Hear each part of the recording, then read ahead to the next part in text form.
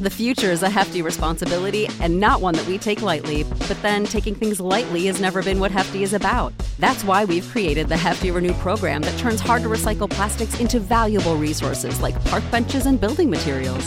To participate, simply fill up an orange Hefty Renew bag with accepted items, tie it up, and drop it in with your regular recycling. That's it. It's that easy.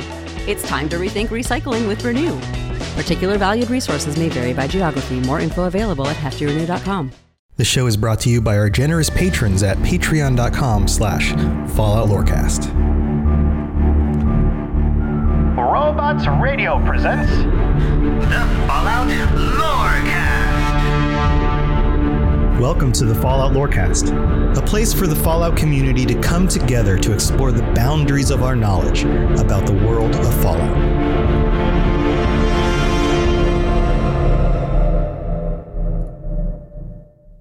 All right, everybody, it's that time again. Time for the Fallout Lorecast, and it is the patron episode for this month, January, and I am here with some of our Tier 4 and potentially higher patrons, and we are talking this week about the Brotherhood of Steel. The Brotherhood of Steel, the everybody's favorite group of ironclad soldier guys that wear funny suits and talk about weird titles. And with me, as usual, first of all, I'm Tom, or Robots, and with me, as usual, is Lainey. Lainey's here, my co-host. How's it going, Lainey? Oh, it's going good. I'm covered in cherries. Yeah, she's got cherries all over her shirt. We're live again. It is Monday night on twitch.tv/robotsradio at 9 p.m. Eastern, 6 p.m. Pacific. And we have an interesting cast of characters here this week. We have, let's just go alphabetically through them. We have Fire Rider returning. Fire, how's it going?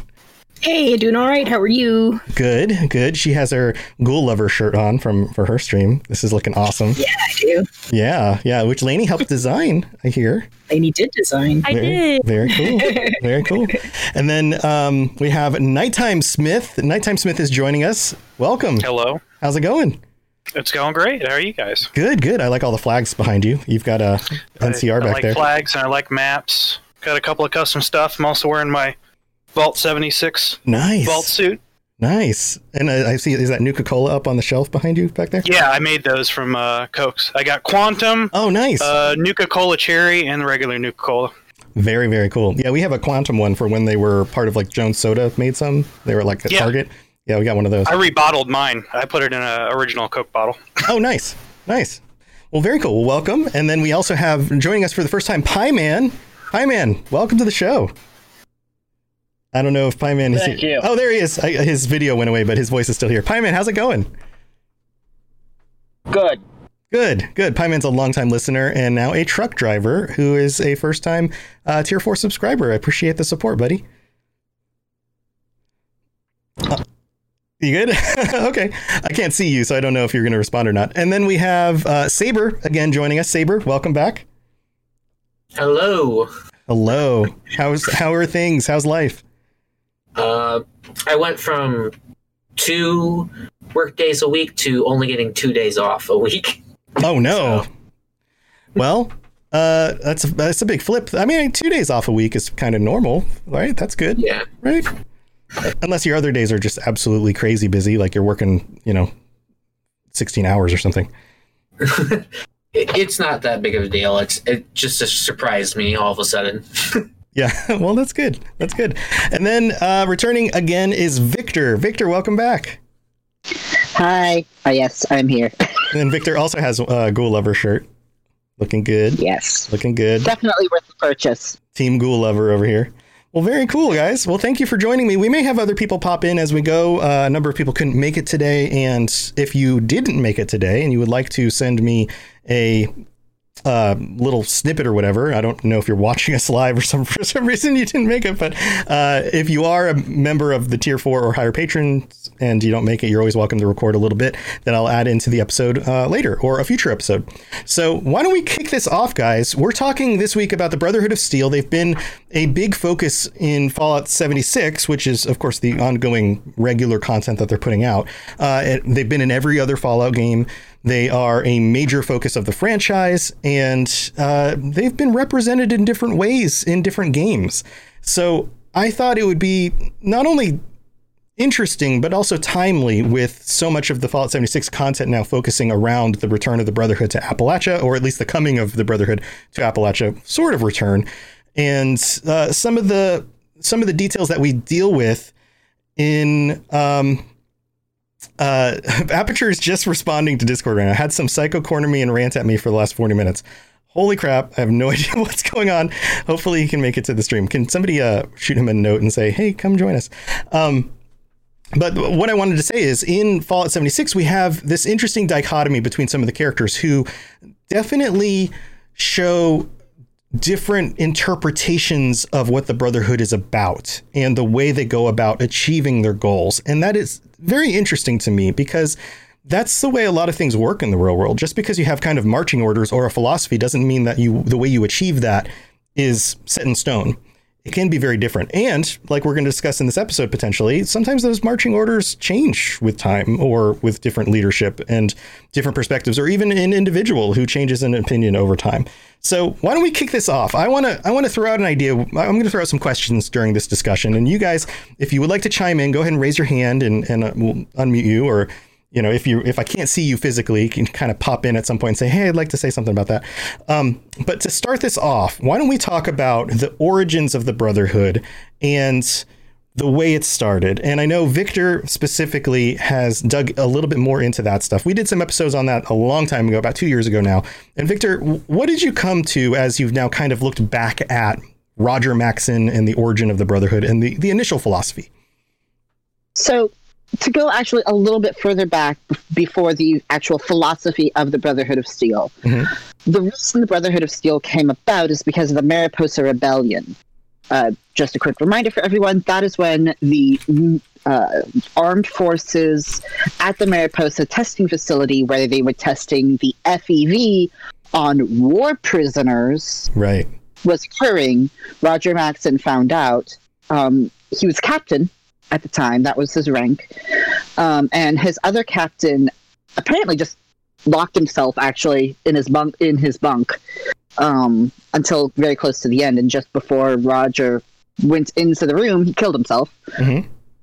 But essentially the entire contingent mutinied, and I'm not exactly sure what they were trying to say in Hi Aperture.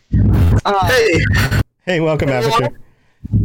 Yeah, we've already started the show. You feel free to join us. I hope everything's working out technologically for you. Oh my god, I've had a psychopath ranting and raving at me for the last 45 minutes. I'm sorry I'm late, guys. Or humanly worked out for you. That sucks. I'm sorry. Well, make yourself comfortable. If you can get the video working, then you're welcome to do that as well. And if not, that's fine. Victor is right now talking about the pre-origins of the Brotherhood and some of the stuff that went on at Mariposa that kind of formulated some of their, the origins of the group. So go ahead, Victor. Sorry. It's okay. So I'm not sure what they were trying to say in this, but it was saying that the group of armed forces seceded from the military, which is not actually a thing. But presumably they're just saying we are an armed force, but we are no longer part of the United States military, because it's become very clear to us that the United States military knew what was going on when they ordered us to do this. And right. Yeah, that was always my interpretation of, like, secede is maybe not the right word, but they openly mutinied. I guess you could say that. They definitely did. Yeah. And the reason I bring that up is because the reason why, besides just being testing human experimentation on war prisoners is generally a bad idea, it is literally against international law. I ended up doing a lot of research into the just following orders, Nuremberg defense, all of that stuff, most notably known as the Nuremberg defense, due to the tribunals for Nazi war criminals. And actually, I found out in more recent times, it did go all the way down to lower tier guards who were being charged with crimes against humanity because of their complicit nature at the camps. Right. So it's not just Roger himself who would have been at risk, but his every man below him would have been at risk of coming under the order of war crimes if anybody ever found out about it. So them mutinying due to the way military oaths are, presuming they didn't change all that much during the Fallout section of that time period, literally require them to disobey those orders. Oh, yeah. I mean, this would have been huge had the United States government not collapsed, and they would have had to deal with the repercussions of this. They would have been brought up on all sorts of charges, for sure. Or more bombs would have dropped so that America didn't have to deal with it. Yeah. So I wanted to bring that up. It's not just them disagreeing with their orders. It is them, by their own beliefs, following their overstanding orders to obey the law. Right. And then when it comes to the original concept, a lot of people, just due to the fact of the way the Brotherhood of Steel is displayed in 3 New Vegas, 4, and now upcoming possibly with 76. I apologize for the shaking. It is very cold in my apartment. No worries. It's seen as, dumb civilians can't handle the technology, so we're going to take it all. That is not what they were founded on. Mm-hmm. In my reading and checking with the Falloutpedia, which, of course, Tom, you've used them before as a reference, they're generally pretty good about sourcing everything. Yeah. The purpose was not to keep it away from people. It was to preserve this technology so that when humanity gets to a point where they could benefit from that jump in technology to get closer back to pre-war technology for the good of mankind, it was, the word being used was a catalyst to bring us back to that level of prosperity. Right. The issue happened is they began working, the West Coast contingent started working with the NCR. They were known as powerful because they had all of that technology, especially power armor. And they grew powerful, and then they grew complacent. And out of nowhere, the Enclave came up with, I'd say out of nowhere, but to them, came out of nowhere with even more advanced technology. And that kind of shock to the system, and of course centuries, literally centuries of change, led that philosophy of saving it for later to saving it from humanity. And right. Maybe this is a bit of my predisposition towards the Brotherhood of Steel, but also a bit of a sense of we're better than them because we know how to use the technology. So that's really where it's kind of going over, is that change in philosophy, and of course the really historical meat of why they actually did rebel. Right. So this leads me. Do you have some more stuff you want to add in? Go ahead.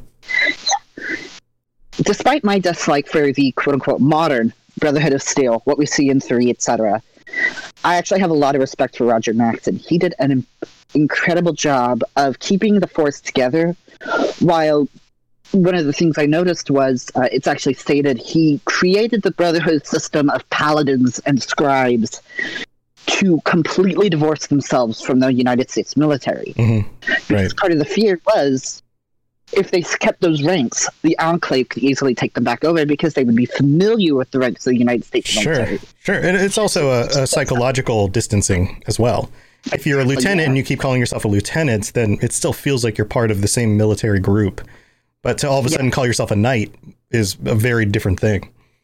Completely different thing. So overall, that's really a good bit of what I found out about the origin, which is not as clearly displayed in the 3D Fallouts compared to possibly what's in 1 and 2. Right. That's a great... Yeah, that's a great summary.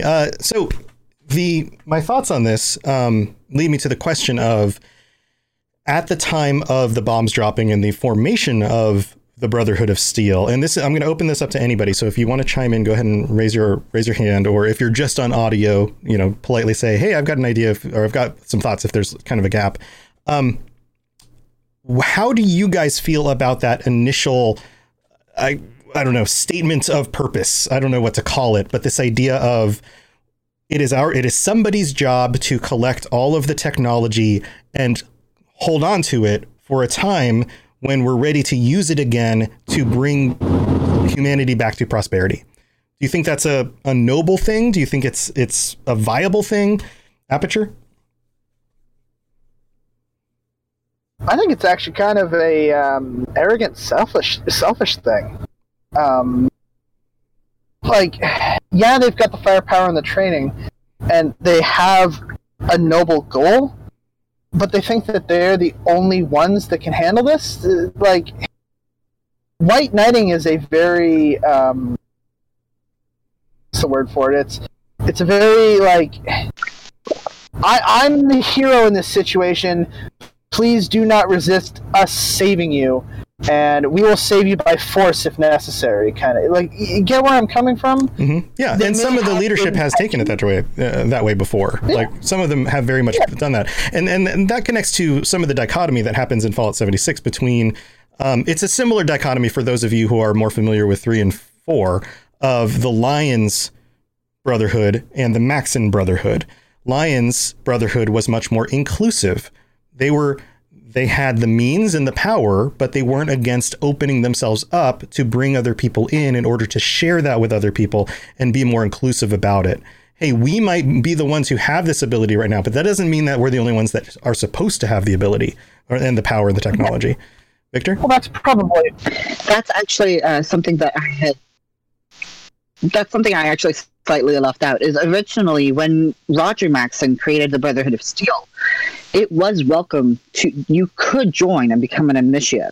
Right. It's sometime between after Roger Maxon's death and pre-Fallout 1 that they closed ranks and they stopped accepting outsiders. So for the original purpose, when they were still accepting outsiders, and keep in mind, it's not just the military training.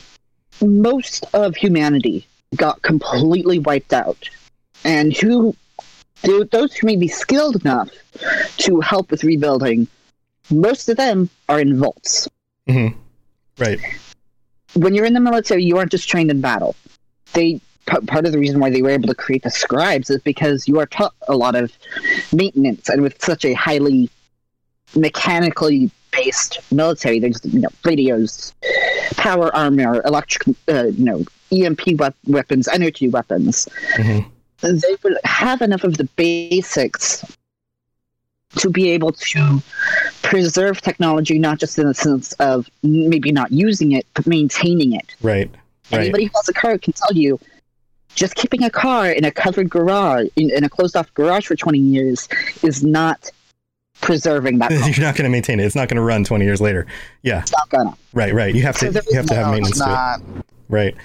So back to the question of the Brotherhood of Steel, the Lions. Let's do the Lions philosophy of being more open or the Maxon philosophy of being more closed. Aperture, are you saying that the Maxon philosophy, the more recent Maxon, the Fallout 4 Maxon philosophy of being more closed and, hey, we're the only ones who can handle this, you inherently have a rejection of that. What about the Lions perspective? Do you think that there's still a certain, hey, we're still the special ones thing going on there? I don't have as much of an issue with the Lions' method of doing things because, like you said, they're more inclusive.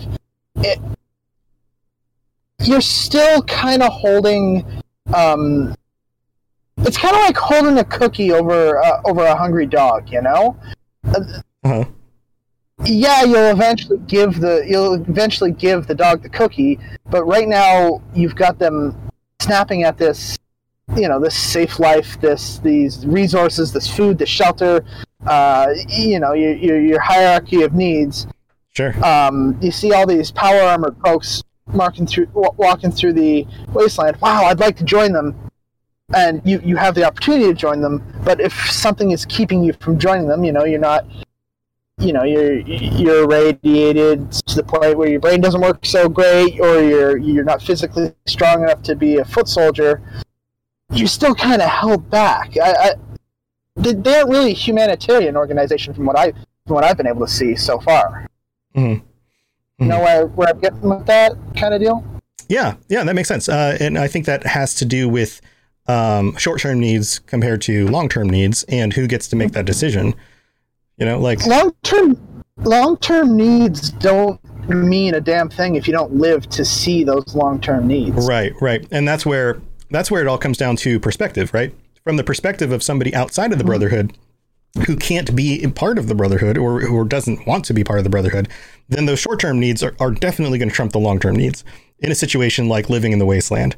Because you've got raiders and creatures and radiation and lack of food and all of the lack of water, all of these things, the short-term needs are definitely going to trump that. But you take a group of people who are surrounded by a support structure and have the means to get the food and protect themselves and do whatever. And then all of a sudden, those short-term needs of the other people may not seem as important as the long-term needs of the keeping humans going in the long term kind of thing. Because and I'm not saying that I side on any of these things. My job here is to offer different perspectives in order to get the conversation going. So from the perspective of somebody in the Brotherhood, they might be thinking we could be helping these people, but then we're just going to stew in our own lack of ability to rise out of this muck. And so in some ways, those people are worth sacrificing in order to make sure that we can actually eventually get humanity out of the muck again. It's one of those, like, do the means justify the ends kind of philosophies, right? Yeah, that brings you around to the trolley problem right there. Is it worth sacrificing these 5 wastelanders right here? They're going to live in muck for the rest of their lives, but the Brotherhood will carry on. It's great for the people in the Brotherhood, and I think at its core, the Brotherhood could and does do some fantastic good for the wasteland. But, having an apple with a strong core doesn't mean much if you have to bite through 2 inches of rot to get to it, you got all the analogies tonight. Let's open this up to some of the rest of you guys. Do you have any other thoughts on this? Anyone else want to chime in? Anyone else? Yeah, go for it.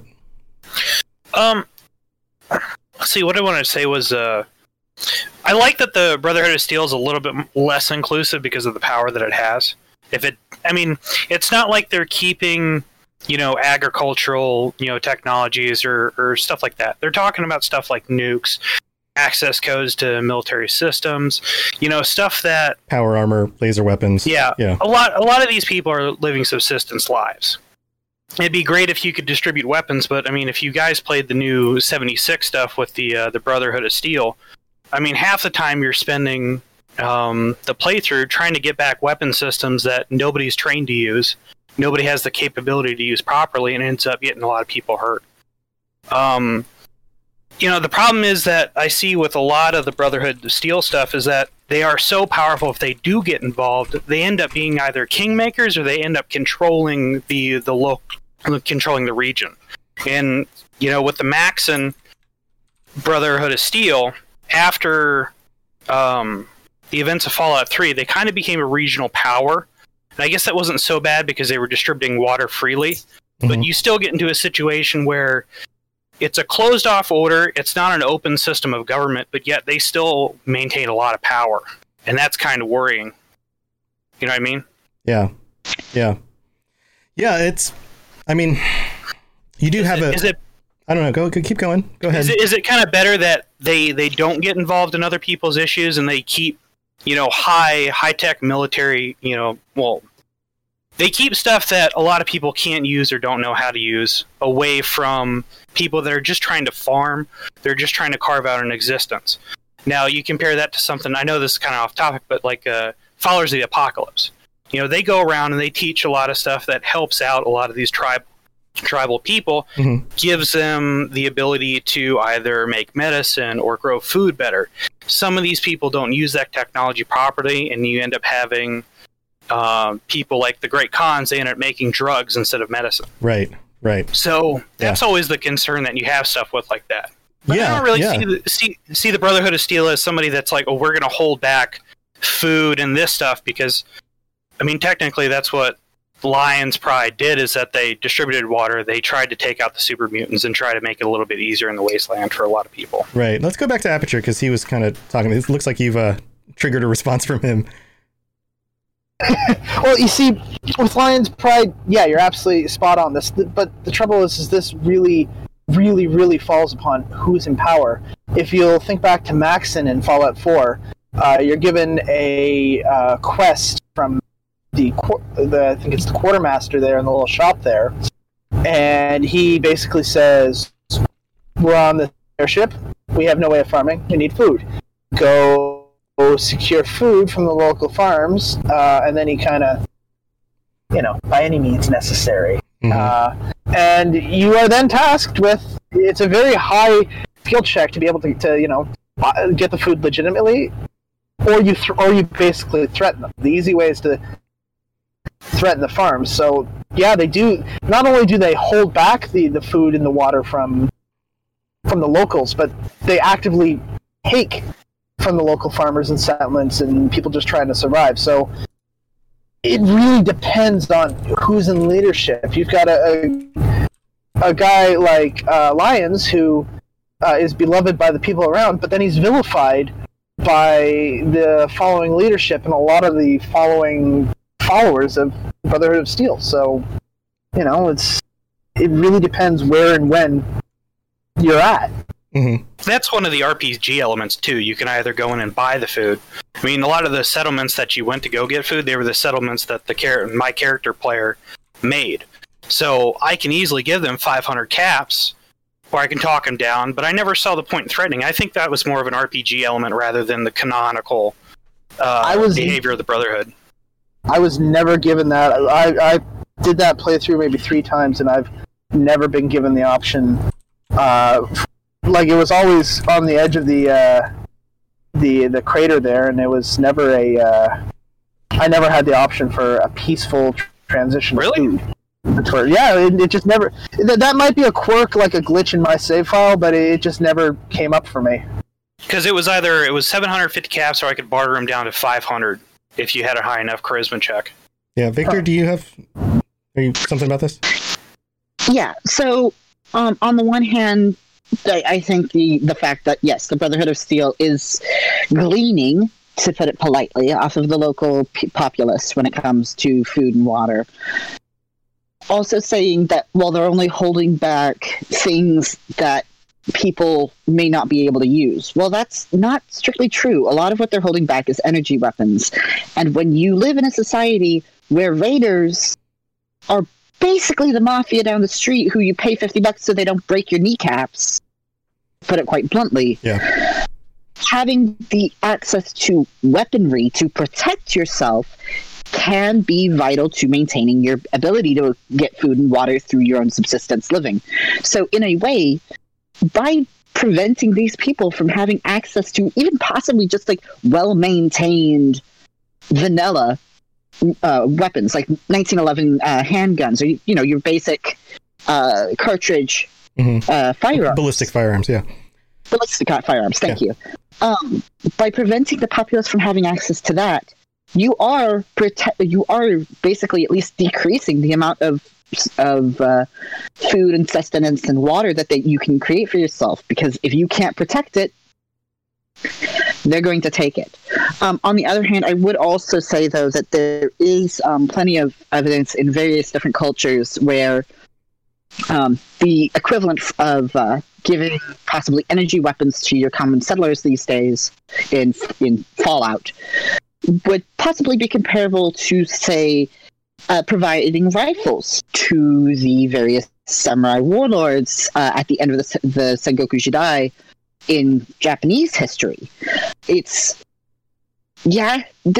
might be able to protect things better, but then also there's a whole bunch to it, and it's very much what's going to happen when you give those high damage weapons to people who may not know quite properly how to use them, or will overuse them, so to speak. And I can see Aperture wants to say something. Yeah, go for it. Well, that's the gun argument all over again. That's the, that comes back to a polite society is an armed society, or fewer guns you have out there, the less gun crime there's going to be. So I think it translates very well to a very, very highly debated topic in today's society. Oh, certainly. And that's part of what's fun about the Brotherhood in general, is that many of these things actually resonate with current day society in a lot of ways. The gun topic, the concept of who gets to make the decision? Is it the rights of the Brotherhood to make the decision for other people, or should the other people all have the choice to, take the risk of dealing with, high explosive weapons or whatever, even if they weren't trained on them? That's a very libertarian versus, I don't know what's the flip side of that, where the word's falling out of my head. But like this idea of, is it the responsibility of a governmental system or some sort of system to make those decisions for the people, or should the people be able to make those decisions for themselves? Like, where is the line there? And I mean, all of these things are very good current day debatable topics for sure. So, all right. So I feel like we've hit this pretty good. Anyone else have any thoughts on this specific point before we move into anything else? And those of you who are on voice chat who aren't in video right now, feel free to chime in as well. So nothing else about that stuff. So this leads me to another question. And I think there's we kind of hit on it a little bit as we were discussing it, but let's do a little thought experiment here. Would the Wasteland be better off had the Brotherhood never formed? Think from all the way back from Roger Maxon. Lainey's got some thoughts on this. The Brotherhood never forms. Would the Wasteland be better off? In this case, this would be the extreme of the weapons end up in the hands of whoever happens to be able to get them, right? Extreme on that side of the end of things. What do you think, Clay? So, I mean, there's a couple ways it could go, right? Is like, you could end up in a situation where someone else just takes up the need to fulfill the same thing, and all the weapons end up in the hands of someone who is terrible. It could go that way, or it could be something better than the Brotherhood, or anything else. The issue with like debating, would it be like it's not a simple black and white answer. Like it is going to be better because the Brotherhood is or isn't here, because something will fill that place, even if it. Am I still here? Okay. Yeah, you're still Even here. if it comes down to everyone somehow getting their hands on something, right? Like, would that allow for the Wasteland to kind of moderate itself? Would they moderate themselves? Probably not, because humans are crazy.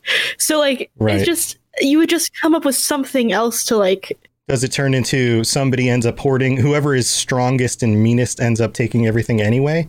And therefore, you don't even have an organization like the Brotherhood. You just have the great cons. Or you just have a different organization fulfilling the same need for like another organization that's already there, be it the Enclave or be it literally anything else. A single gang of raiders that decides that they're in charge. Right. Someone because else can lay the people claim with to that. power end up being the people within power, and they end up with a worse philosophy than the Brotherhood. Right. And that's kind of where you're going with that. I know Victor and Aperture wanted to chime in here, but I want to give anyone else who hasn't had a chance to talk yet the option to talk first. If anybody else wants to. Fire, do you have any thoughts on this? Or Saber's here? You guys? No? Fire, you're muted still. Sorry, there you I was go. trying to add you. I don't know what I accidentally did there. Okay. It's so hard to answer that because of the way that it morphed over time. Because if you ask that question in 21, 20 or whatever the hell it is, and versus if you ask that question in 2287, you're going to have like very different answers because you're looking at such incredibly different versions of the Brotherhood of Steel. So if you want to take the very, very long view. Yeah, let's talk in the long term. In the long term of the way the Wasteland seems to evolve all the way to Fallout 4, which is the latest date that we seem to have anything on. Do you think the Wasteland would have been better off without the Brotherhood there at all?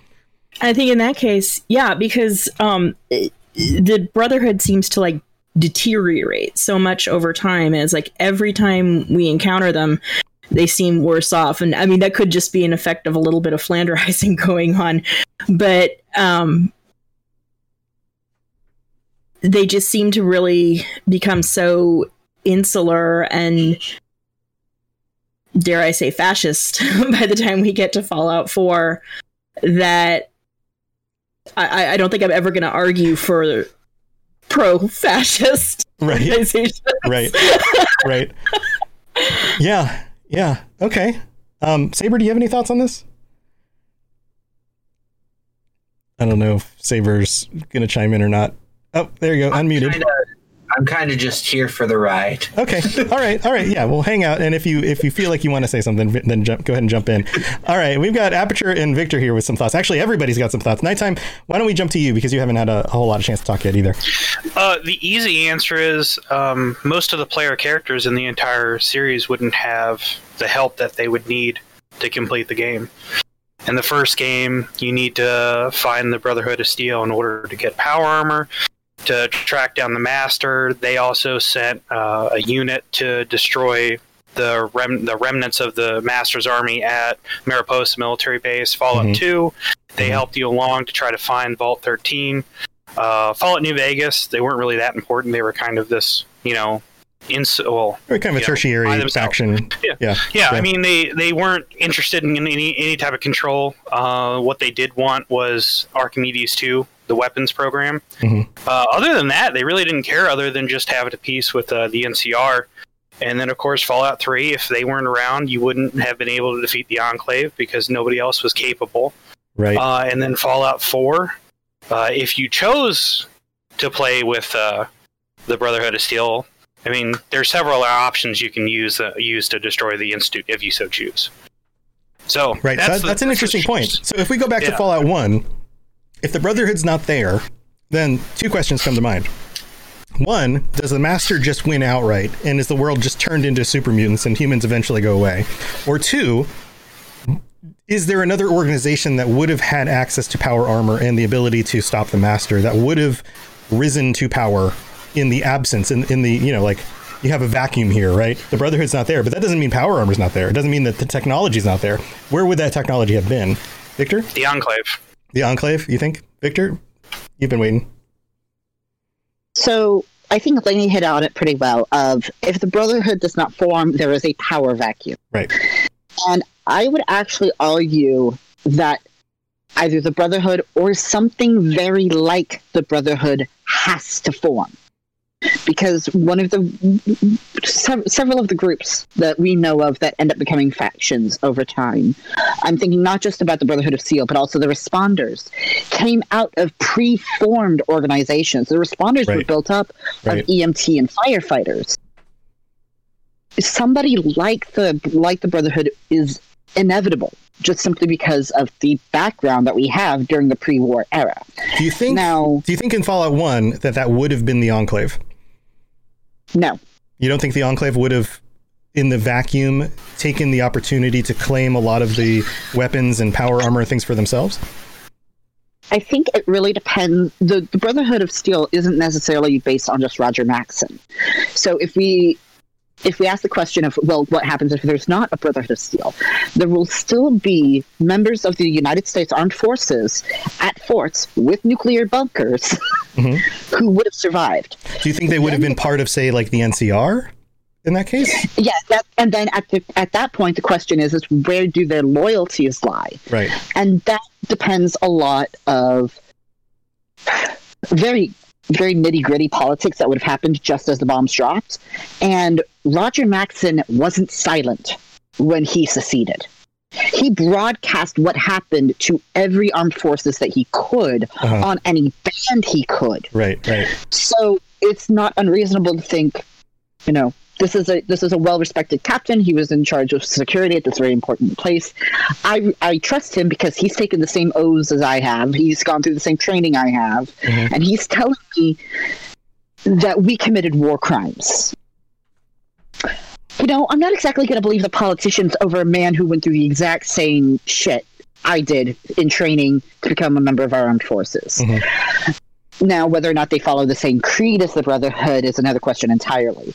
But something like the Brotherhood would inevitably form out of the armed forces, out of the civilian organizations like the Responders, possibly the police. I mean, looking... Sure. Not being political about it, but with how much military access the modern police force has, it's not even unreasonable to say that something like a semi-civilian group, like police... Well, in a command structure.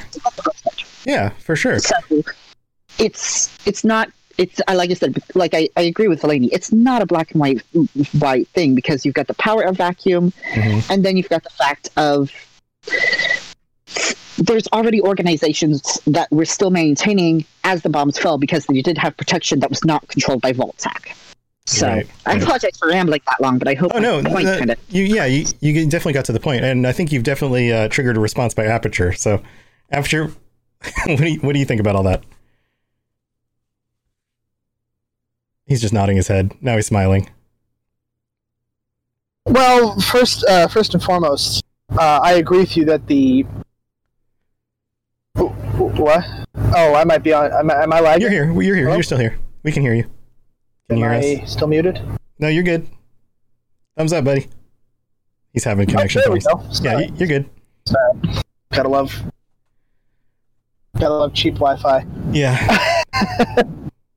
Sorry, guys. Yeah, no, I gotta agree that organizations like the police and all that would form up to fill the vacuum of the Brotherhood. I was still in their infancy when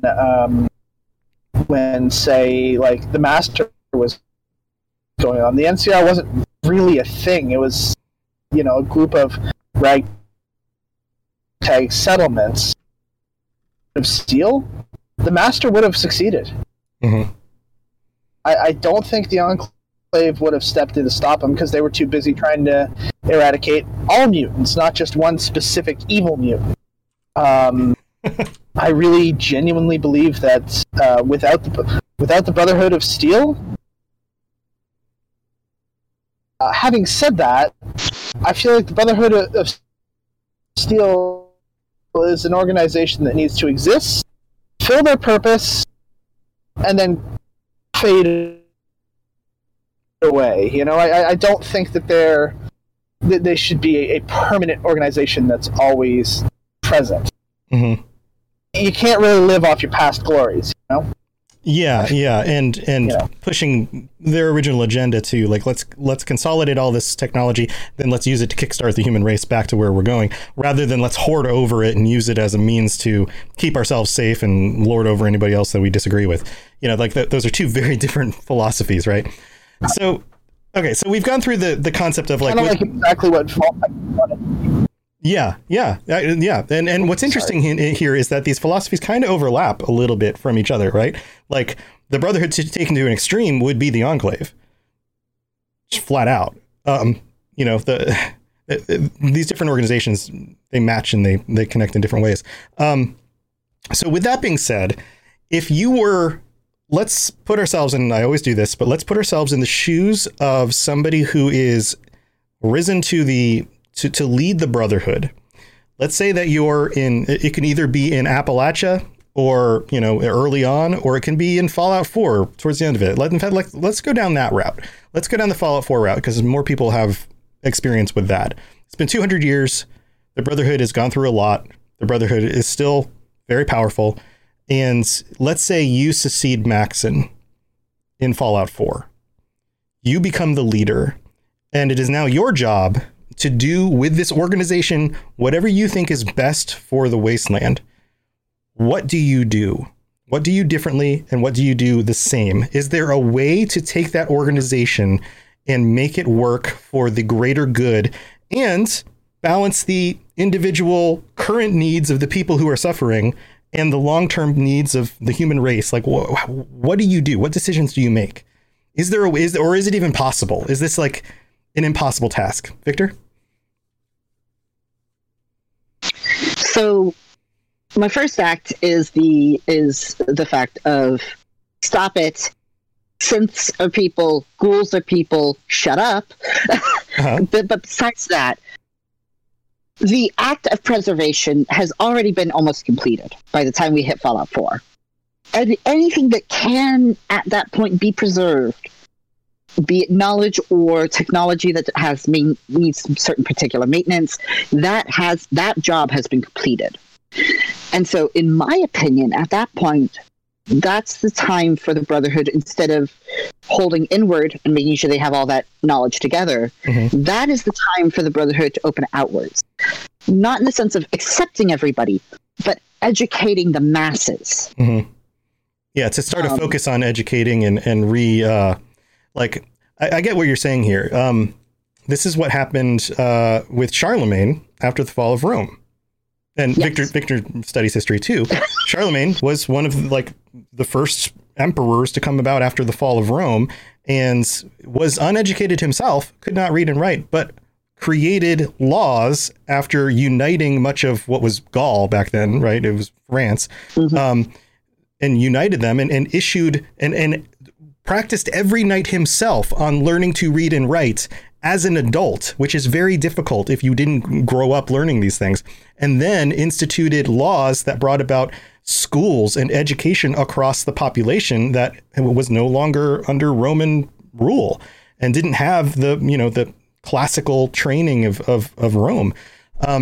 So you're saying that would be the way forward, is to take their power and open up opportunities for the regular people of the wasteland to come educate themselves, to come participate in what they have and get involved. And do you think that the wasteland would be receptible? Receptacle is not the word. Receptive? I believe that they would, and this actually draws back to a conversation I ended up having with somebody in the Robots Radio server several months ago about why didn't the infrastructure just survive after the EMP blast? And I stated it was because there was a lack of trained personnel. Mm-hmm. Well, in the Commonwealth, as far as I can tell, it is way more populated than other Fallout games. There are just physically more people. Mm-hmm. Which means part of that holding this knowledge for the good of humanity, military bases have to be completely self-dependent in some ways. So they could educate the masses on how to start up the power plants, how to start up the water filtration, the sewers, electricity, things like just making sure that everybody's accounted for so that if a kid goes missing, they actually know to go look for them. A lot of basic civilization infrastructure needs could be educated out of the Brotherhood of Steel. And on top of that, if you allow them to educate at least basic self-defense, they can begin to work away at the raider problem, so to speak, as people come to defend themselves. And also there might be raiders who, well, shoot, I can make a better living doing less work, but working in a water plant. Bye. Yeah. So that would be my purpose, is to kind of go back to the original purpose of educating the masses on this technology for the betterment of mankind. Right. Lainey, you raised your hand. Did you want to jump in there? I was just thinking, and we're all kind of saying the same things right now about this, because I think we all agree that either they have to turn outward or they need to fulfill the role of some sort of government, right? And it's exactly what Victor is saying, where they have all the technology, they have all the information. What are they going to do if they just keep it, right? It becomes fascism. It becomes they have all the power and no one else can do anything because that's where it is.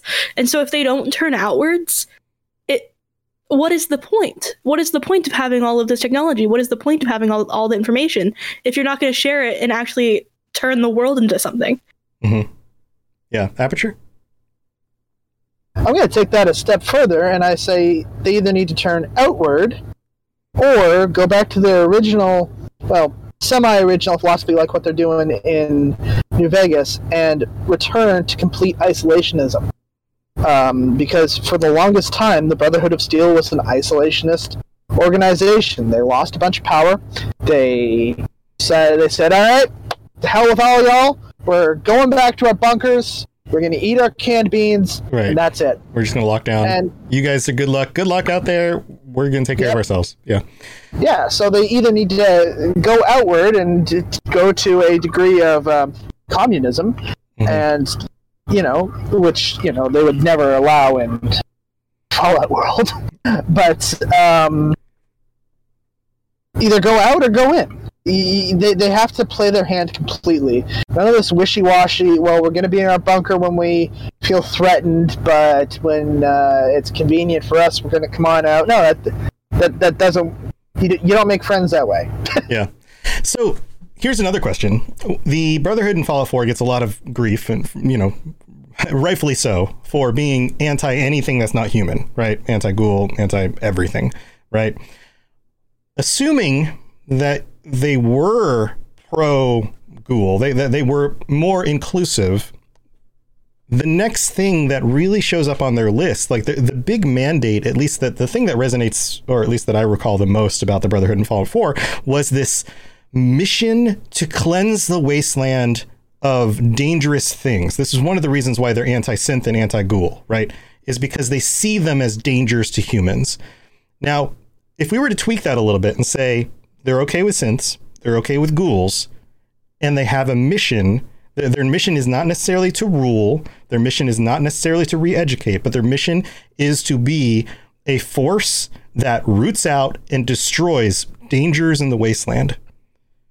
Do you think that could work? And do you think that it would be a good goal to have? Let's go to Fire, because Fire hasn't chimed in a little while.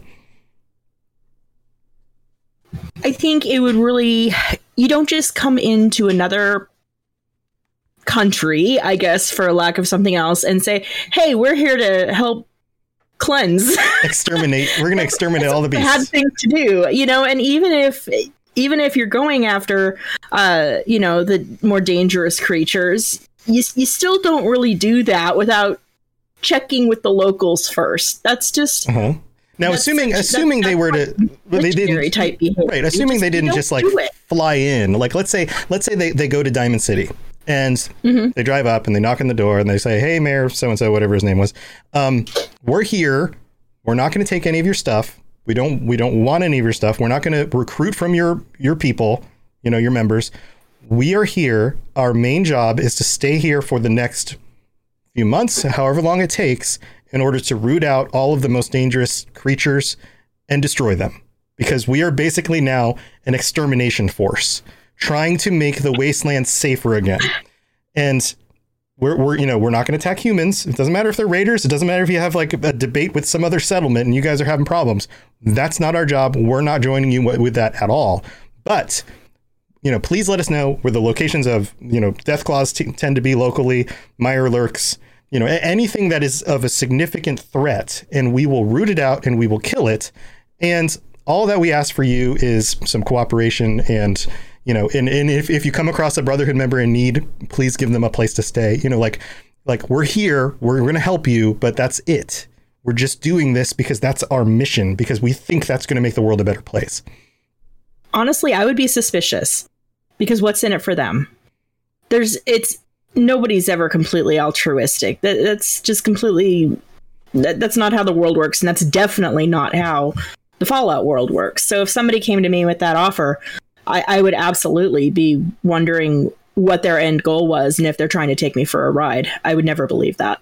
Mm-hmm. Well, what if their end goal was, okay, and in order to do this, we have priority on any newfound technology. Please keep your hands off. I'd still have a lot of questions. That seems like what they're really looking for, right? That's the ask. Yeah. The ask is like, by the way, like that radio tower over there, you guys can't go there anymore. That's ours now. That nuclear power plant over there, you guys can't go there anymore. That's ours now. Anything we find in the bowels of that building, right? Like, don't even ask. This is now ours. I'd be very afraid then of them coming in with this. Hey, here we are to solve all your problems. Oh, by the way, now we're going to hoard all the technology. And look how powerful we just happened to get. And lord over you. Right. Yeah. Interesting thoughts. All right. Aperture. And I'm it's like everybody all of a sudden wanted to chime in on that one. Nighttime, did you have something? You haven't chimed in a minute. Yeah. I mean, that's not too dissimilar what they did in Fallout 3. I mean, they wanted to wipe out as much as the super mutants as they could, because to be honest, it's not like they're just doing it just to be altruistic. Yeah, I mean, it's a serious problem for the people of the wasteland, but I mean, you can't operate in an area where you have, hostiles. If you're trying to if you're trying to look through all these military bases and you're trying to discover a lot of technology, it makes it a lot harder to conduct sweeping operations when you're dealing with, super mutants. I mean, it's not like they're just doing it for fun. It makes it a lot easier to move stuff around and, because otherwise you have to have combat teams everywhere. Mm-hmm. You have to double up the amount or triple up the amount of soldiers you have on each mission rather than just dealing with a local group of raiders. You know how much ammo you need to put down super mutants. It's insane. Right. Victor? After shooting guns in the air. Victor? So there's a couple parts to that. One, with the nature of the question of what is a person in Fallout, as been as discussed with synths, with ghouls, and with situations like Curie or the androids. Yeah. Robots. There are sane super mutants. I love the nanny in Fallout New Vegas. I love Strong so much in Fallout 4. I will find him the milk of human kindness, I swear to God. But it's the question of what is a person and what is a monster. In the view of somebody who is trying to exterminate all of these dangerous creatures, they may not want to take the time to make sure. Right. Because what's the difference between a feral ghoul and a ghoul who woke up before his coffee and you've pissed him off? Right. Or a ghoul who's just been out in the wasteland and feels threatened and starts shooting back before you even have the opportunity to have a conversation with him, right? Like, exactly. Oh, he must be feral. Yeah. Right. And, even with the exception of like a Virgil, God, and then there's another super mutant who can speak normally in 3. When you've got characters like, I don't even remember her name. I just call her Nana, the grandma from Fallout New Vegas. Yeah. And Strong, they sound exactly like unsafe super mutants. Oh, sure. Now, but they themselves are safe. Right. So the natural question to this then is because you come across dozens and dozens and dozens or hundreds and hundreds of dangerous super mutants, and the chances of coming across a sane super mutant is so remotely small. Is it one of those? It's the question, the car question, do you switch the train tracks over question that Aperture was getting to?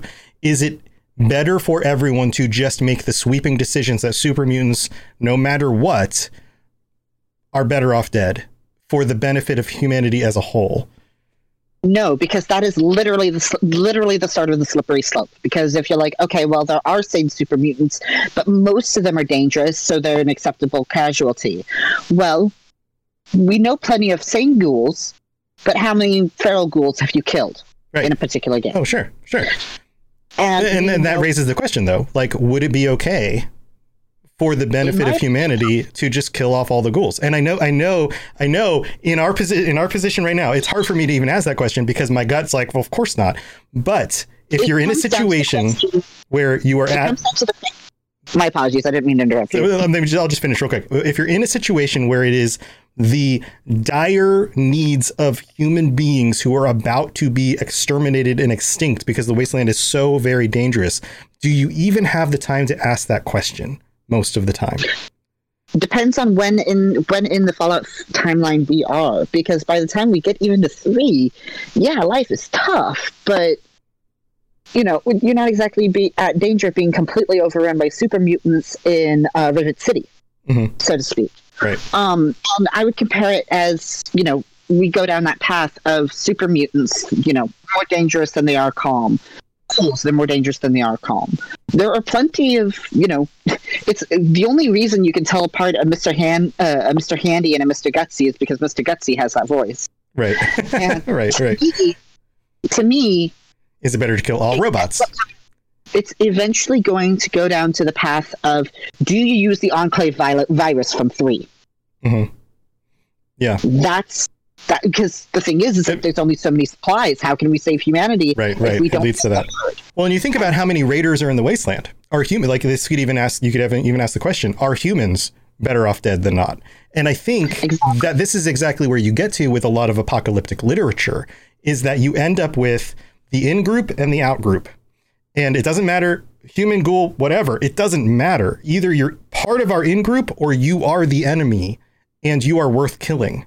And that's usually where these things devolve into, right, Aperture? That is the exact same argument that the Master made. You change around a couple words in the statement you just made, you switch humans to super mutants, and you swap around their places. That is the exact same argument. So if you look at the Master and you think that he is a villain, you have your answer right there. Yeah. I mean, it's interesting, though, how... the reason I ask these things isn't because I'm trying to again, say that this is the way it should be. Everyone should just fight everybody. No, no, that's not my point. My point is, like Victor was saying, you've got this slippery slope. It's not actually that far to go from everybody's a person to everybody who's not me in my group deserve to die. Like, that distance, you can incrementally move to it very, very quickly, because you just have to just move that line a little bit and move that line a little bit more and move that line a little bit more. And all of a sudden you're way over here. And again, this deals with a lot of issues that we deal with in the world, like the idea of who the outgroup is. And I mean, it's a wonderful dilemma, because when we see it in these stories, it seems usually our own philosophy takes over and we go, well, clearly that philosophy is wrong and that philosophy is right. But when you actually put yourself in those situations, I have a feeling that many of us would be further on that scale in one direction or another than we actually think we might be, due to the circumstances and the dire situation and our lack of nutrients and lack of sleep and the amount of PTSD that we have from dealing with things in the wild. And maybe you were attacked by feral ghouls, so you just inherently emotionally have a hard time trusting anybody who looks like that at all. So philosophically you go, well, everybody's a person. These are people too. They look like ghouls, but they're people too. But emotionally, you have a very hard time having a conversation with somebody who looks like that, because you were so damaged and threatened by somebody else who looked like that. Same thing with the super mutant. Like, the distance from one thing to another is very, very short. You can make that same argument for raiders. Raiders look and act and talk like this. Raiders invaded my farm when I was little and killed my family. Now I have a hard time trusting anybody who looks or acts or talks like that, even if they're not a raider. Like, that's a very human thing. And yet most of us would agree that, no, that's wrong. You should take somebody as an individual and learn who they are. But it's actually, that distance is very short, and it's something that we deal with as humans all the time. And I think it's really interesting because it really does take us having to make the effort to be better people, make the effort to give somebody the opportunity, make the effort to fight against our natural emotional response in order to make the logical decision that, no, this is a person and I need to get over the fact that they look like a ghoul. I don't know. I don't want to preach about this stuff, but I think that those things are very, very much connected or very interesting. All right. Well, now that I'm done preaching about that, any other thoughts on this? So where do we end up with? Okay, Victor, go ahead. I would state that, yet again, the question of how that would come across depends vastly on where in the timeline are you. Mm-hmm. Because if you're talking about 2087, you're going to have a completely different attitude from somebody out of 2287 due to the way that the world evolves. In 2087, I would not be surprised at all if somebody was absolutely terrified of ghouls. And then, of course, there's the Scorched in Appalachia. Sure. There's no context whatsoever. But by the time you get even to New Vegas, much less Fallout 4, while they are disliked by a huge amount of smoothskins, ghouls have integrated themselves into society. It's been hard run, but they've done it. Mm-hmm. And so putting yourself in that situation, it's again a point of where in the timeline and where are you? Are you a lone settlement out in out on the other side of the Roaring Sea? Sure. Or are you in Diamond City? Right. There's a couple of things that definitely change the attitude there, but I don't think it's quite as black and white as you may. I know you weren't trying to do anything like that, but like putting yourself in there, it's not just a black and white. I'm here. I'm in Fallout. There's a whole bunch of nuance on both sides. Oh yeah, yeah, and it depends on the summation of all of those things. Where do you live? What time period? What are your own personal experiences? Like all of that stuff adds up to some sort of natural inclination that you then have to either go with or fight against. Right. And yeah, it's just that would be something for me to just mostly say is like if you want to take that thought exercise, just remember someone in Fallout 1 is going to have a completely different life experience than someone in Fallout 4. Mm-hmm. Yeah. Solid point. All right, so where do we end up after all of this? Like, are we? I don't know. when you play with a game, and let's bring it up to Fallout 76. When you play in Fallout 76 and you're given the dilemma of, do you go with a more Lions-esque perspective? Do you go with a less inclusive perspective? Do you avoid dealing with the Brotherhood at all? One of the things that's interesting about the storyline in Fallout 76 when you deal with the Brotherhood is that you can actually be doing the quests and also working against them at the same time. You can go on missions to follow your orders and then say, screw it, we're going to do it this way. Or, haha, this will really stick it to them. Like, you can take those kinds of options. Where do you guys fall in that? Do you feel like it's better to go with the flow and just kind of make it as good as possible? Or do you feel like, you know, we need to tear this thing down and I can do it from the inside, so why not? Victor? I would state that actually, I probably wouldn't interact with the Brotherhood too much, because just due to both the kind of person I am and the kind of knowledge I've kind of amassed, not super studying, but there's a whole bunch of stuff that I research into. And then just overall, the responders were there first. They were doing the most good. And so in the situation of 76, where you're talking about that, you've got the Brotherhood of Steel who's coming over, who they may have dropped all of the ranking names from the United States forces, but they still have the attitude, so to speak. Right.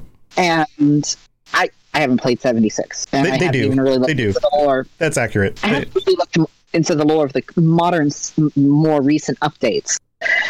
But my viewpoint would be like, okay, where were you guys 25 years ago?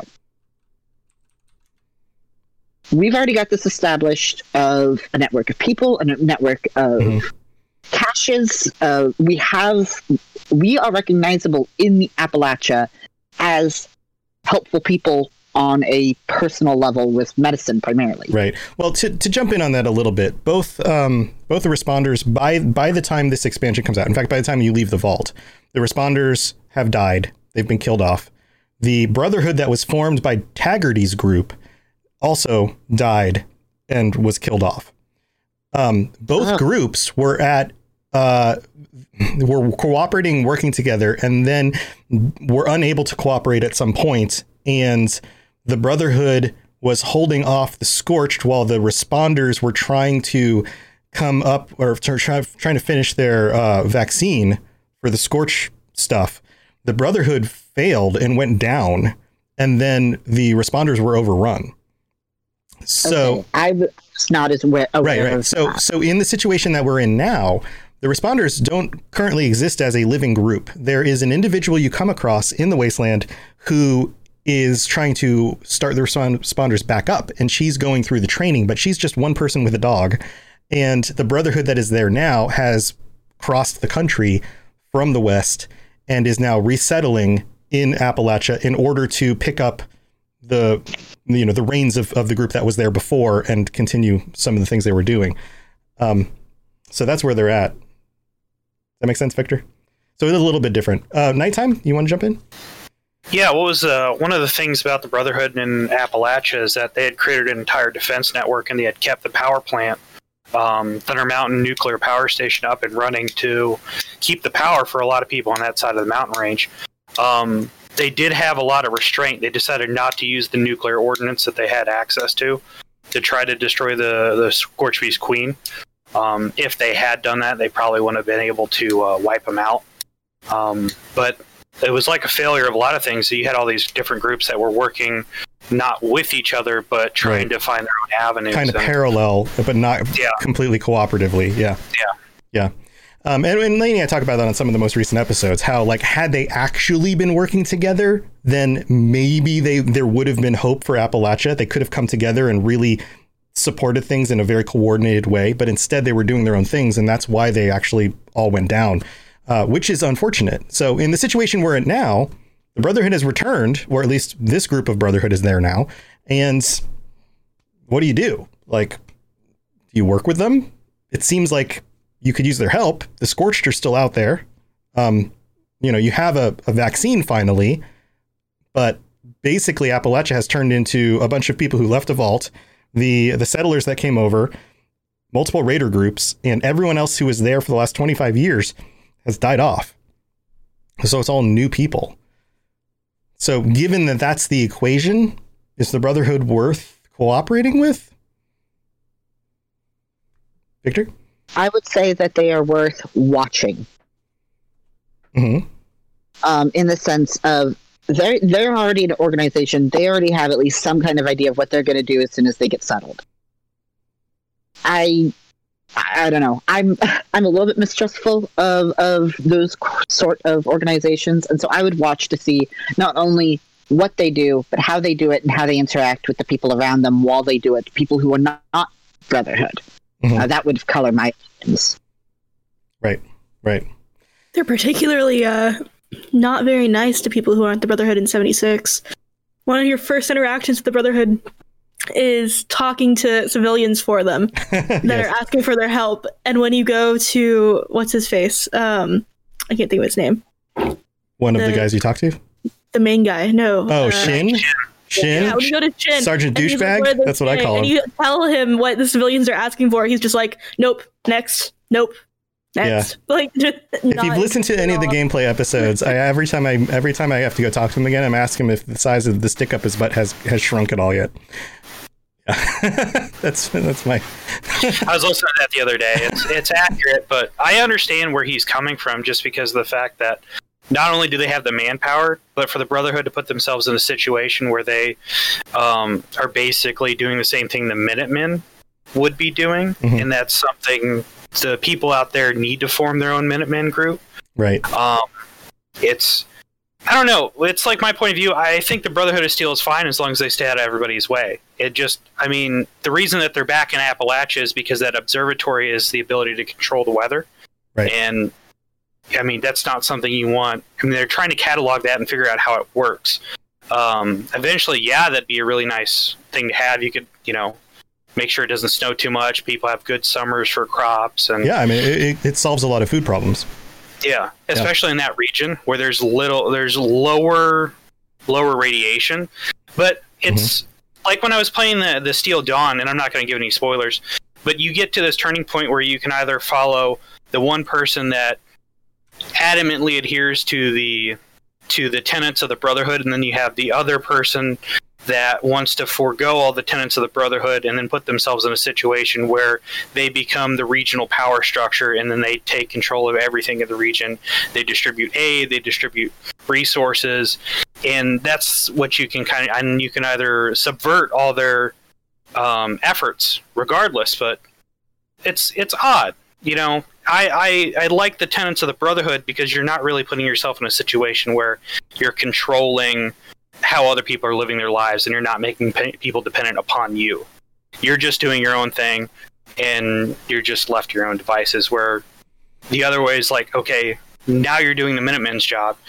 You're putting yourself in the position of a military organization that has no over-governing structure, which is dangerous. Because if you get the wrong people in, you're basically a glorified raider group. Right. Yeah, power is very dangerous in a place where there's things are very not leveled. The playing field is not level across the way. Yeah, it's interesting. There's not an easy answer, which is what makes this stuff interesting. And every situation in each of the games is a little bit different. The balance is a little bit changed. Anybody have any closing thoughts on any of this? Kind of getting to the end of it. Aperture? Power corrupts, and total power corrupts totally. My thought on the Brotherhood. They are a group with a lot of power, and when they start out with an altruistic plan, it will inevitably lead to them abusing the power that they get. Yeah. That's why I believe that the Brotherhood of Steel should exist, do what they need to do, and then go away. Yeah. I have to wonder, in a situation like in any of these situations where you have the Brotherhood and let's say they're recruiting, would you be able, let's say you're growing up a poor farmer in the wasteland, you find out the Brotherhood is recruiting, would you be able to turn that down? You know the hardships of the wasteland. You know, of course not. Yeah, you know that like you could be part of this group It'll be a dangerous life, but it'll be a dangerous life plus power armor and laser weapons. That's more than you have as a farmer. Would you and should you are two very different questions. Oh, very different questions. But I have to wonder how many of us would turn that down. I know I wouldn't. I disagree with them, but I know, sure as shit, you got one situation where you have a toilet and a shower and a suit of power armor, and you have a situation where you have a potato farm. Yeah. Seems like an easy answer to me. Right. And Crystal mentions, and they have scientists too. I mean, your role could be different, but the point is that one of those two situations, you're more likely to survive longer in one than the other, right? Nighttime, did you want to jump in? Was it there in the Steel Dawn update? You do have the option of taking a couple of recruits, and I refused them because they were just two farm kids. And you refused both of them. Oh, that's interesting. Yeah. Oh, I didn't think they had any business coming with me. You have a character that I've been playing for so long, and then you take two kids off of a farm away from their parents. And I don't know what these kids' capabilities are, but I thought it was really irresponsible to take these two children and put them in a combat situation with me not knowing anything about them or what they can do. And so I just told them no. I'm like, stay with your family. Interesting. Okay, that's cool. Victor? Sorry, go ahead. No, you go ahead this night. I was going to say that one kid, though, that had the accident, the other thing, I think that'd be a better candidate for the Brotherhood. Obviously, one of them... Yeah, I don't want to go too spoiler with this stuff. One of them was more physically adept, and one of them was more mentally adept. That was kind of the big difference between the two. But the one kid that had the accident, I think he'd be a better candidate for the scribes. Because he was extremely technical. Right. He had made a mistake. Right. He didn't have any business, handling weapon systems. But if he could reprogram terminals and he could do a lot of stuff, and he could find a new life. That's kind of the split there. Is like, do you take the one that could be a fighter or the one that could be a scribe? Like one's going to be obviously going to go the night track and is going to be out there in the field, and one of them is going to go the scribe track and do that stuff. That's kind of the dilemma. But you went with neither, which is interesting. Victor? Just on parting thoughts, the road to hell is paved with good intentions, and the Brotherhood of Steel was made with good intentions. But the original mandate was vague enough that it could be altered later in time, as shown with Lions, as shown with Maxon, as shown with Father Elijah. And overall, you end up having an organization overall that when you're talking about the day-to-day or possibly generation-to-generation actions, it's less about the mandate and it's more of who's in charge and if you agree with them or not. And that's what colors everything. Because with Lions, you did have detractors. I always remember them for some reason. I always forget what they're called. But Father Elijah was kicked out. And I'm not sure if we had any dissenters on the Pridwin. Likely not, because it was the Pridwin. But you have the Brotherhood of Steel not acting on a mandate or overstanding orders. You have the Brotherhood of Steel interacting with the rest of the Waste on the basis of, well, this is who's in charge, and this is what they think, so this is what we're going to do. Or, this is who's in charge, this is what they think, I think they're wrong, we're going to do something else. And that's how the Brotherhood acts on a day-to-day, month-to-month, year-to-year basis. And I don't think that's good for any kind of organization. At least with the Minutemen, you have this idea of creating a community, which could be passed down from leader to leader. Right. But the Brotherhood, it's too vague. Yeah. Cool. Any other last thoughts on this? Fire? Well, I think that the Brotherhood is a really good warning because we've seen it time and time again throughout history. What happens when one person with gnarly ideas and some charisma gets up in front of everybody else and says, this is what we're going to do, and everybody just follows along without really considering it. Right. Yeah, I'm going to make everything better for everybody. Like, yeah, anytime someone says that, deteriorate. Warning, really warning sign. Yeah, totally. All right, guys. Well, this has been super fun. Thank you for joining me again. I think this conversation went some really interesting directions. I think we're able to take a look at it and, dig into it in ways that I think were really, really cool. I'm glad you guys joined me for this episode. Why don't we go back through anybody who wants to talk about how people can get a hold of you or any projects you're working on, share anything like that.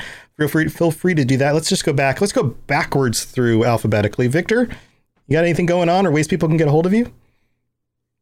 Well, not only am I part of the Robots Radio server, but also if you follow Firewriter's fantastic podcast, I help out there as well. And so if you have any kind of interest of talking about video games and history and or literature, or just the ways that video games become a little bit richer because they relate back to things in our world, just at me. It's Victor with a K, and I will give you as much time as I can at that time, because I love video games and I love history, and that's two great flavors that taste great together. Yes. Yeah. Awesome. Nighttime? If you want to get a hold of me, just get me on Discord. Other than that, I play this game, that game. I know you guys are on PS4. I still haven't gotten around to getting a copy for the one downstairs, but I'm mostly on PC. So yeah, I'm mostly on PC. Yeah. Some of these guys are. Do I play what? Do you play regularly with some of the other people in the group? I'll play it during the day sometimes when I stream live. I really jump in with other people, but I'm not against it. It's just with other people on PC. Yeah, Lainey does. Yeah. So. Yeah. So that's the dilemma. Yeah. But if ever you do turn it on and you see me in game, feel free to join me or follow me into a mission or whatever. Cool. Like, I'm not against it. Sometimes I'll be actually playing on my old computer downstairs so I can sit in the room with my wife, and I don't have my voice set up there, so I might not be able to chat, but we can definitely run around together for sure. Just tell me where to shoot. Yeah, like really, just like, hey, let's go do this event. Okay, cool. And I'll give you the big thumbs up emote, and then I'll do the barf emote. We'll dance like a robot a little bit. It'll be fun. It works. Yeah, totally. Awesome. All right, Firewriter. Hey, sound stuff. Oh, sorry. Technology is hard. Firewriter all over the place on Twitter, on Twitch, on PlayStation, on PC, on whatever. On the Pixel People podcast. Yes. Pixel People podcast. Yeah. And Fires, we've got, you're 5 episodes in now? Is that it? Dude, 8. 8. Why was I at 5? Am I thinking of something else? 8 episodes. Holy crap. 8 episodes in. You're 8 episodes in. You're part of our Rocket Club, which is growing. We now have 4 shows as part of the Rocket Club group, which are up and coming new podcasts. And your show's been growing too. You showed me the little graph the other day of listeners moving up. That's awesome. That's very cool. Also, because she won't say it herself, the last 2 episodes were with Danny Shirago, the voice of Hancock. Well, there you go. Cool. Go listen to the Pixel People. You'll hear Hancock's voice actor on 2 episodes. Pretty awesome. And 2 people here as well. Yep. Not at the same time, obviously, but. Awesome. Yeah, and go check out her streams too. She streams mostly evenings, right? Mm-hmm. Yeah, I'm West Coast, so after I get off work. So Right. West Coast evenings. West Coast evenings. Well, cool. And then Aperture, whose video is coming back on. Aperture, what do you got? Well, first I'll stop choking on my tea. You can follow the Canuck in a Big Truck on all the social medias at aperture_flash. That's APERTURES_FLASH. You can find me on Twitter, which I'm really trying to build right now, and 5 out of 5, I would recommend my Twitter. But that's just me talking. Shockingly little gaming content, but there's a lot of photographs, and I think they're very, very pretty. You can also, I have a Twitch. I almost never use it, but you can hear me rant and rave on that from time to time. But if you really want to get the message across to me, write it down on a piece of wax paper in crayon, and take a lighter and burn it under the full moon. Next week, I'll make my tea. I'll tear open the tea bag. I'll drink the cup down in one swig, and I will read your message in the tea leaves. And I'll get back to you on Discord. Do crayons write well on wax paper? It's like wax on wax. I have to imagine that doesn't work very well. Why don't you send me a message and find out? We'll try it out. I don't know. Aperture's creative enough. I think maybe you're the mechanist. Look. Can you do it? You can say I am the Mechanist the way the Mechanist does it. Okay, you know what? I've actually got something planned out for this. Did I hit on something? Maybe.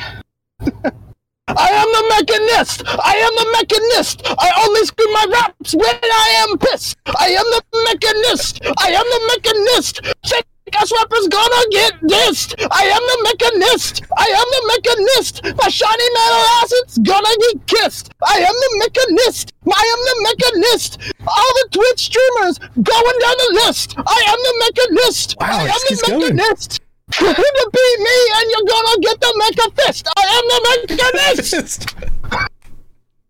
I love it. All right, well, we solved that issue. We now know who the Mechanist is. That's hilarious. That was great. Thank you. We're gonna have somebody clip that and share it on social media. Send it out to my account and wherever else, all the other accounts. The only reason that I have not put that on Twitter is because I don't know how to put it over a beat. Oh, well, then you can't be the Mechanist. You have a laptop, right? Do you have a laptop? I think so. I'm on it right now. Yeah, right. You got a laptop with you. Go get what is it, Audacity? It's a free program. You just put one track and then put another track and then just export it as an MP3. That's all you got to do. That's enough. It'll be fine. Yeah, no, that hashtag inspired that little poem right there. That's awesome. Anyway, if you guys don't know what we're talking about, then you're not on Twitter. But go on Twitter and go follow any of our accounts. There's some ridiculous rap battles happening. Go check it out. It's hilarious. All right, Lainey, I think we're down to you. What's going on? Anything to share or talk about? Oh, you saved the best for last. No. Are you going to rap for us too? No. Oh. Wait, so you're not the ant-agonizer? The ant-agonizer? Agonizer. Oh, hello. You should become like the Mistress of Mysteries or something, and then start and just jump in. I could be who's the who else is on the Unstoppables? Grognak. I could be Grognak. Grognak has to talk like he's got to talk like Arnold, right? Right? I could do like a Grognak Arnold voice. Anyway, you're the Mistress of Mysteries. I'm Grognak. We're gonna do it.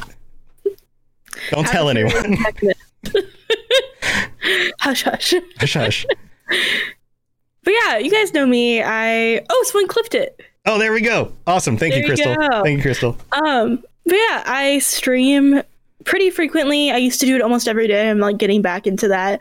But like, as you guys know, I moved and then I was sick for a long time. But we're good. We're back in the swing of things, which is awesome. And what else? I don't have a whole lot else going on right now. Mostly just streaming. But you can reach me here on Twitch as Neos Pandora, or in the Discord as Neos Pandora, or you can hop into my Discord if anyone's curious about that.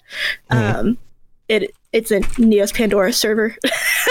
So you can just search Neos Pandora on the internet, and I'm sure that I will pop up somewhere, and you can find a way to reach me if your heart desires.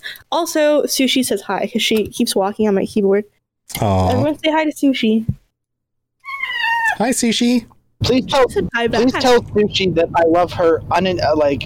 I love her completely. She's incredible. Love her completely. She love, and she loves you too. She's tiny. She's almost a year old, and she's the size of a tiny kitten, and she will never get bigger. This is it. There you go. So I think I'm having a heart attack. I'm gonna try it. That is an elitely small cat. My other cat is a giant. He's not even an adult yet, and he's like 17 pounds. Oh, Chunky boy. I'm trying something here. I wonder.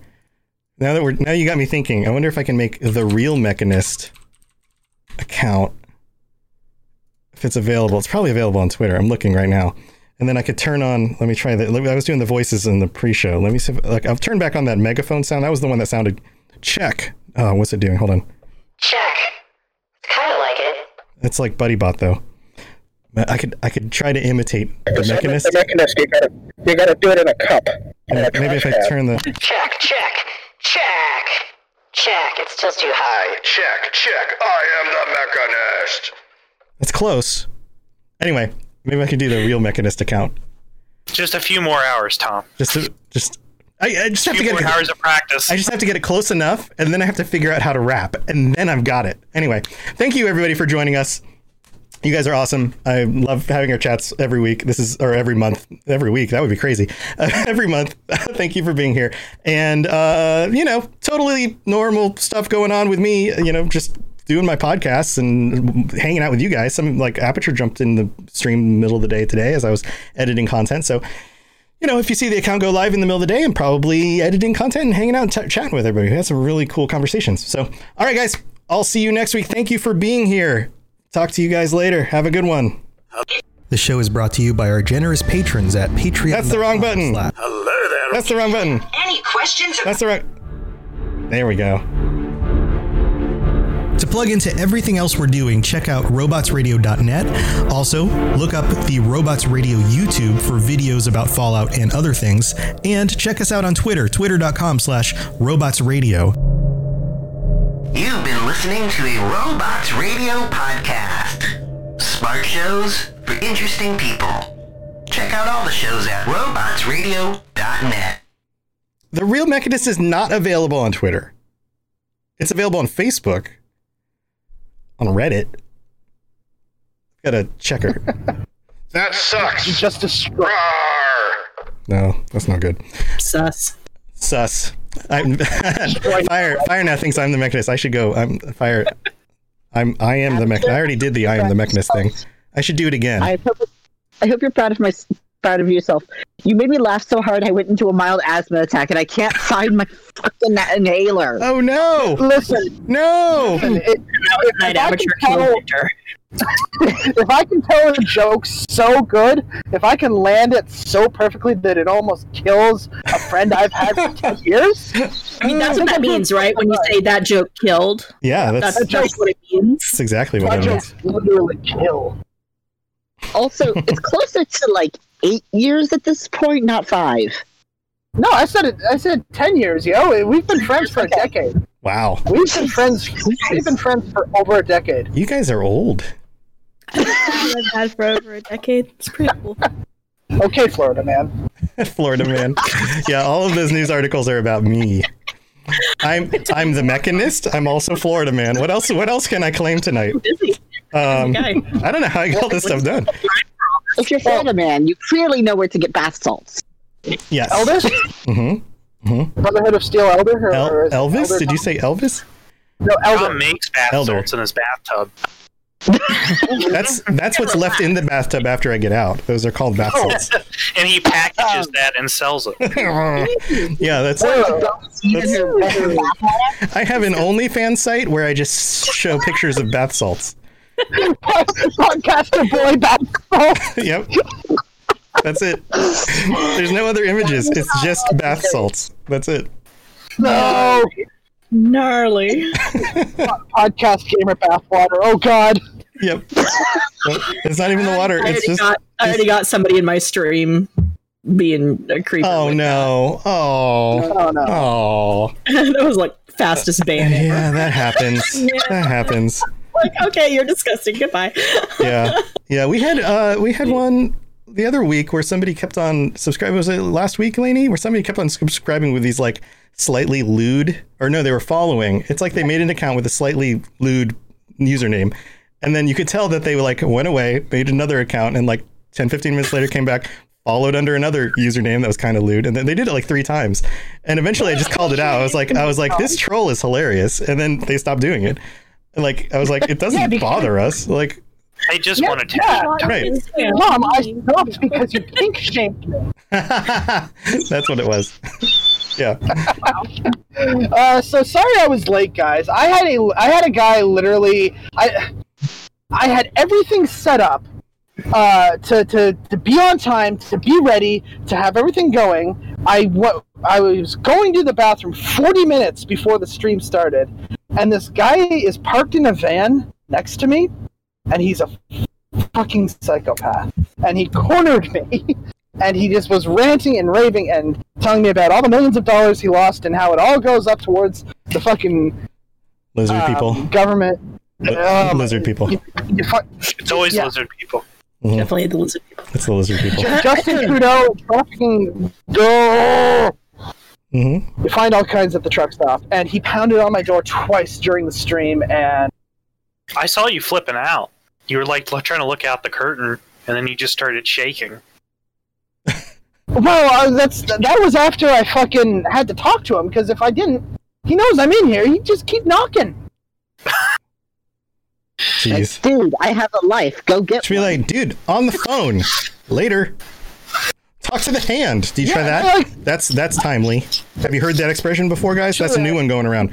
You put your hand up and you say, you point at it like this and you go, talk to my hand. That's what the kids are doing. Literally never ever heard it before. No? You're a genius. No, that's what the kids are doing. Trendsetter. Oh, damn, I got a bag full of stuff. That's next cool. time you're around. Nice. Wow. Caps. I don't have cool stuff. I've got googly eyes. I got these googly eyes. All right. See you later. Yeah, I'm going to get going too. Thank you, everybody, for being here. Have a good rest of your night. Yep, you too. Oh, hey, Tom, if I do send you a recipe, will you, for a Fallout-themed recipe, put it up? Will I do what? Recording. Put it on. If I send you a recorded all the background noise eliminated and the real microphone. If I record me doing a Myler gumbo recipe, will you? Well, would I put it on the episode? Sure. Yeah. Okay. Yeah, I'll put it at the end. Do it like Binging with Babish, where you just film it and then you have to voice over it. Oh, but then I actually have to make gumbo. Yeah. Oh, God. Well, the thing about doing cooking shows, and we've talked about this with Beelzebub, who's a regular. And I'm trying to get him to do cooking shows because he sends me pictures of his food all the time, and he's doing these Fallout recipes and stuff. The thing about cooking shows is it doesn't have to taste good because nobody else will know. It just has to look good. That's fair. Right? That is fair. You can't taste the video. Yet. Did you guys see the video where the lady, she made an artichoke dip and she brought it on a news show? And they started to eat it, and they were like, why does it taste like vinegar? She goes, it's really interesting. I didn't put any vinegar in it. And then they started freaking out. It was probably one of the cruelest jokes I've ever seen, but they did it on a live. Oh, God. Oh, God. Like, people were, spitting it up, and they're like, what is it? She's like, I don't know. It just came out weird this time. Awesome. Everyone's like, oh, we're going to be sick. But she's smiling the whole time and not eating it and just watching everybody. Wow. Yeah, that was planned. That's evil. She's about to quit. Right. Yeah, that's right before the mic drop of quitting. Yeah. All right, guys. All right, guys. Have a good night. I'll see you guys later. Good night. Bye. I gotta go. Bye. Bye, chat. Bye. Thanks for being here.